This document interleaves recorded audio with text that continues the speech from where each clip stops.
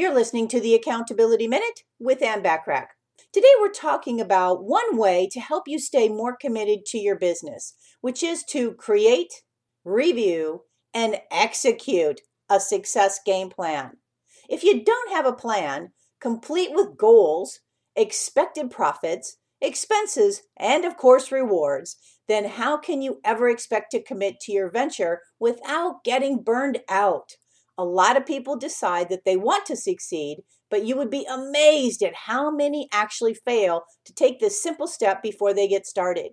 By drafting yourself a simple game plan, you can give yourself an accurate and somewhat realistic, with of course a little bit of a stretch, of an idea of what it will take to get you from point A to point B.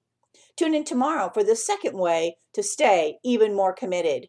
Want more from me, the Accountability Coach? Well, subscribe to more high-value content by looking for the Accountability Coach podcast, which you can find in most English-speaking countries and on most podcast platforms. Thanks for listening.